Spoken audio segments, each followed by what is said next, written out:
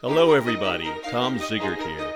Welcome to the fourth episode in the third season of my podcast, Theology 21st Century, offering the religious outsider alternatives and practical understandings of God's relationship with us. As with each week's topic, I offer the apology that in this format the subject cannot be exhaustive. Your experiences and thoughts will be a welcome addition to the discussion. Please post them as comments on my blog site, searching-for-god.com, and I will get back to you. Let's begin.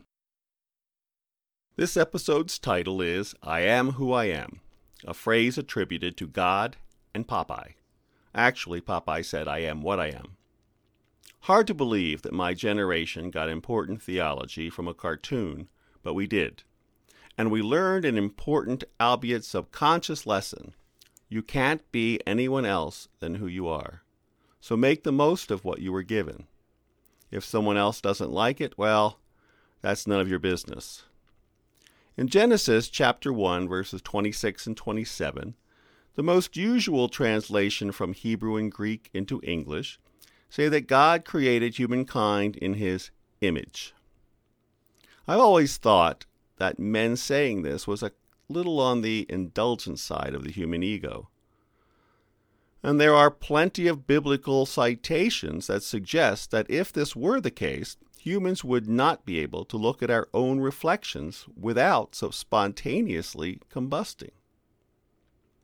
Moses couldn't even look at God's backside without his hair turning white and taking on a mad countenance. So I've come to think of humankind being created as a reflection of God. This may sound like I'm splitting hairs, but the use of reflection in contemporary society much better plays out the meaning of humankind in God's plans. Translations go on to say, and let them have dominion over the fish of the sea, and over the birds of the air, and over the cattle, and over all the wild animals of the earth, and over every creeping thing that creeps upon the earth. This part is also misleading. It's more apparent as history of humanity and the earth evolves that the better translation would be, and let them have stewardship over the fish of the sea, and over the birds of the air, and over the cattle, and over all the wild animals of the earth, and over every creeping thing that creeps upon the earth. If we are a reflection of God, then we are not a sighting of God in God's wholeness, but only a vision of a part of God. This allows me to consider myself and everyone else an element of a truth of God's.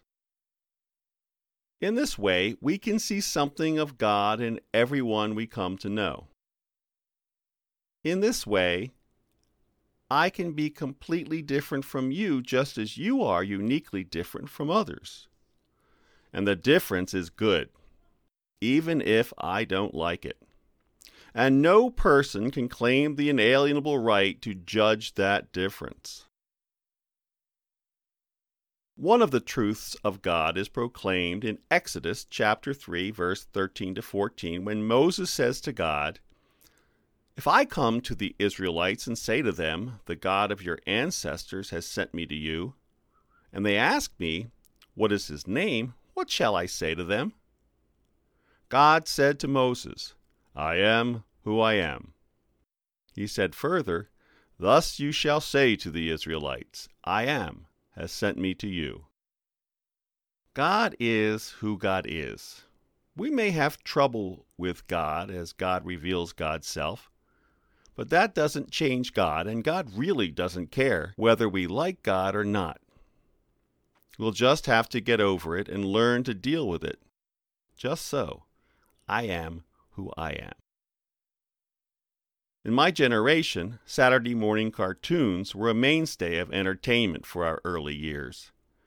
Popeye the Sailor Man was one of them. He has been regarded as an existential philosopher sailor as he came to the transformational realization that the only way to get through the life he led was to eat his vegetables and be himself. Having confronted his nemesis Pluto the bully and won the day, Popeye would make his claim, "I am what I am." It was a claim to his authenticity. He was a model for children who would search for their authentic selves growing up amid a harsh time of expectations for conformity, while the growing population was ever more desirous to express their uniqueness.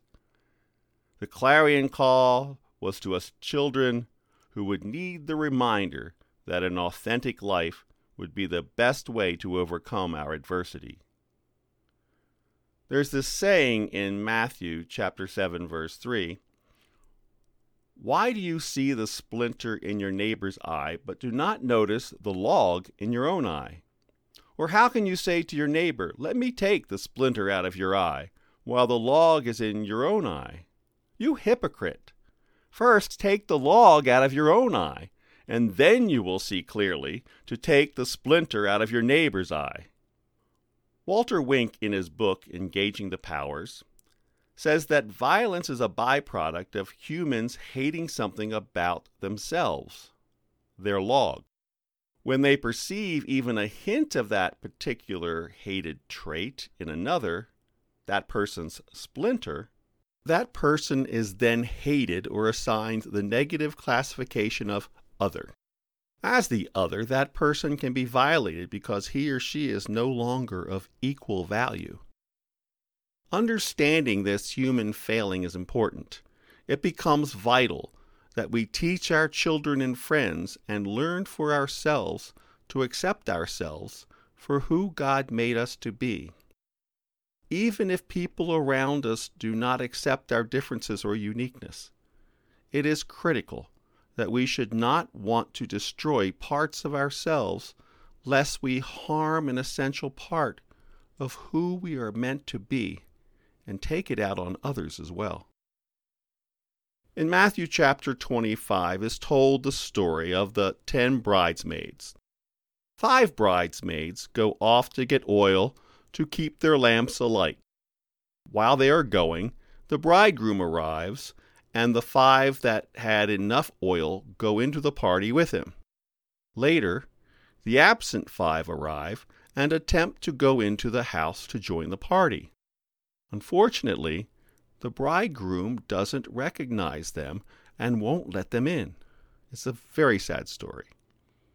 And while this isn't the point of the story, it is implied that it is possible for Jesus, and by extension God, to not recognize some people who were meant to join the party. Party being an analogy for heaven, or otherwise received into God's presence. How could such a thing happen? I refer you back to Genesis chapter 1, verse 6, where God created you as a reflection of a truth of God.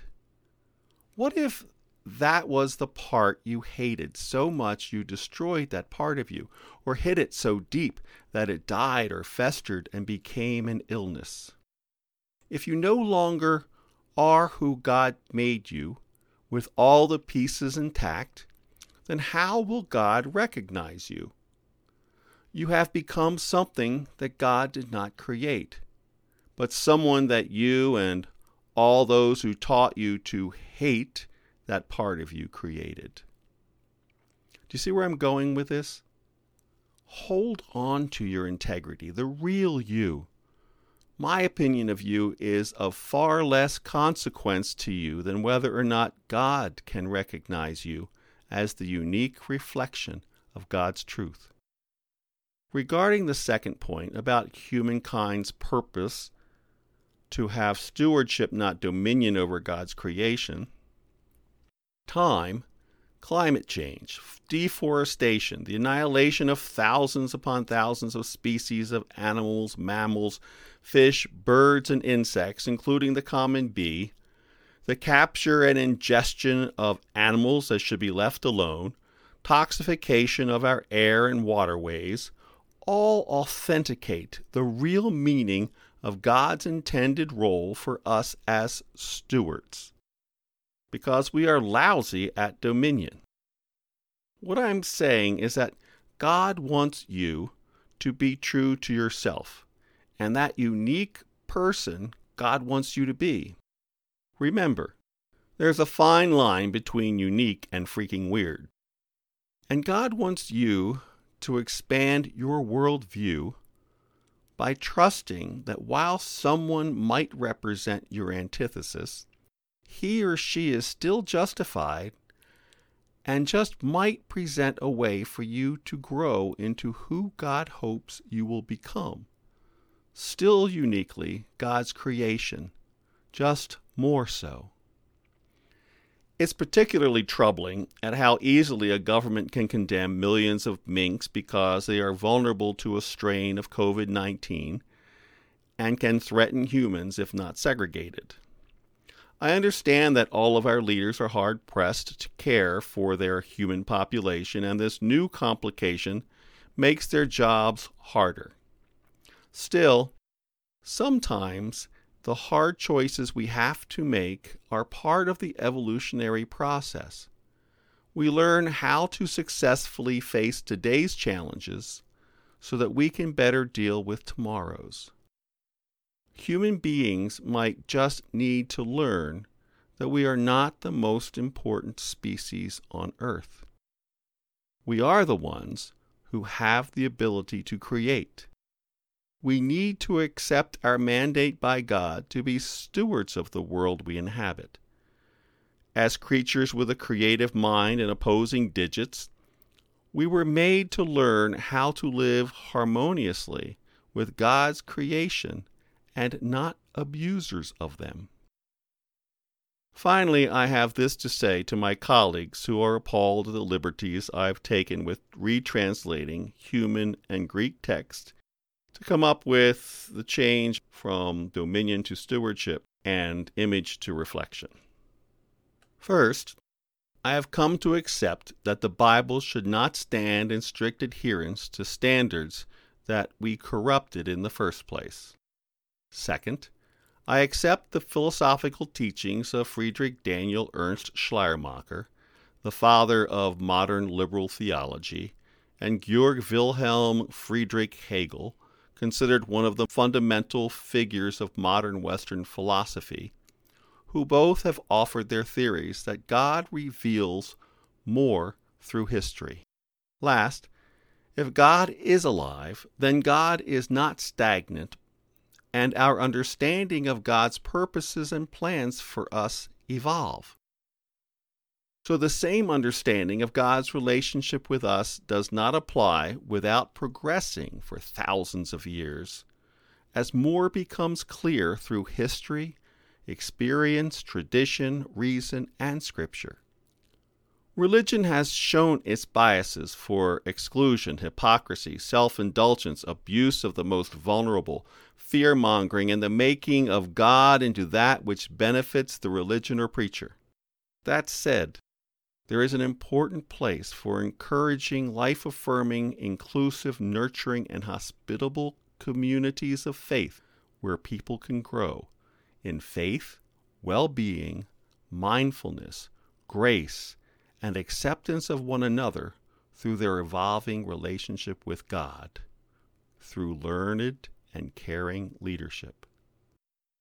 Let us forgo the expensive buildings of a foregone era for open arenas where people can commune and interact with one another and God, and apply their tithes to God in ways that glorify God through care of God's creation. Peace be with you all. Thank you for listening in today. I hope you send me your thoughts on today's topic. If you like these podcasts, please leave a rating, a like, or a review, and subscribe to them so they can come to you. My blog site will have supporting documentation, if not a transcript. And if you're interested, please check that site. It is www.searching-for-god.com. Look for next week's podcast, due out on Sunday, November 15th. I offer my gratitude to the instruments involved in the making of my podcasts: Rode Microphones, Audacity Audio Editor, Buzzsprout, WordPress, Squadcast.fm, Premium Beat, and my editor, Frank Barnes. May God continue to bless and keep you. Stay safe.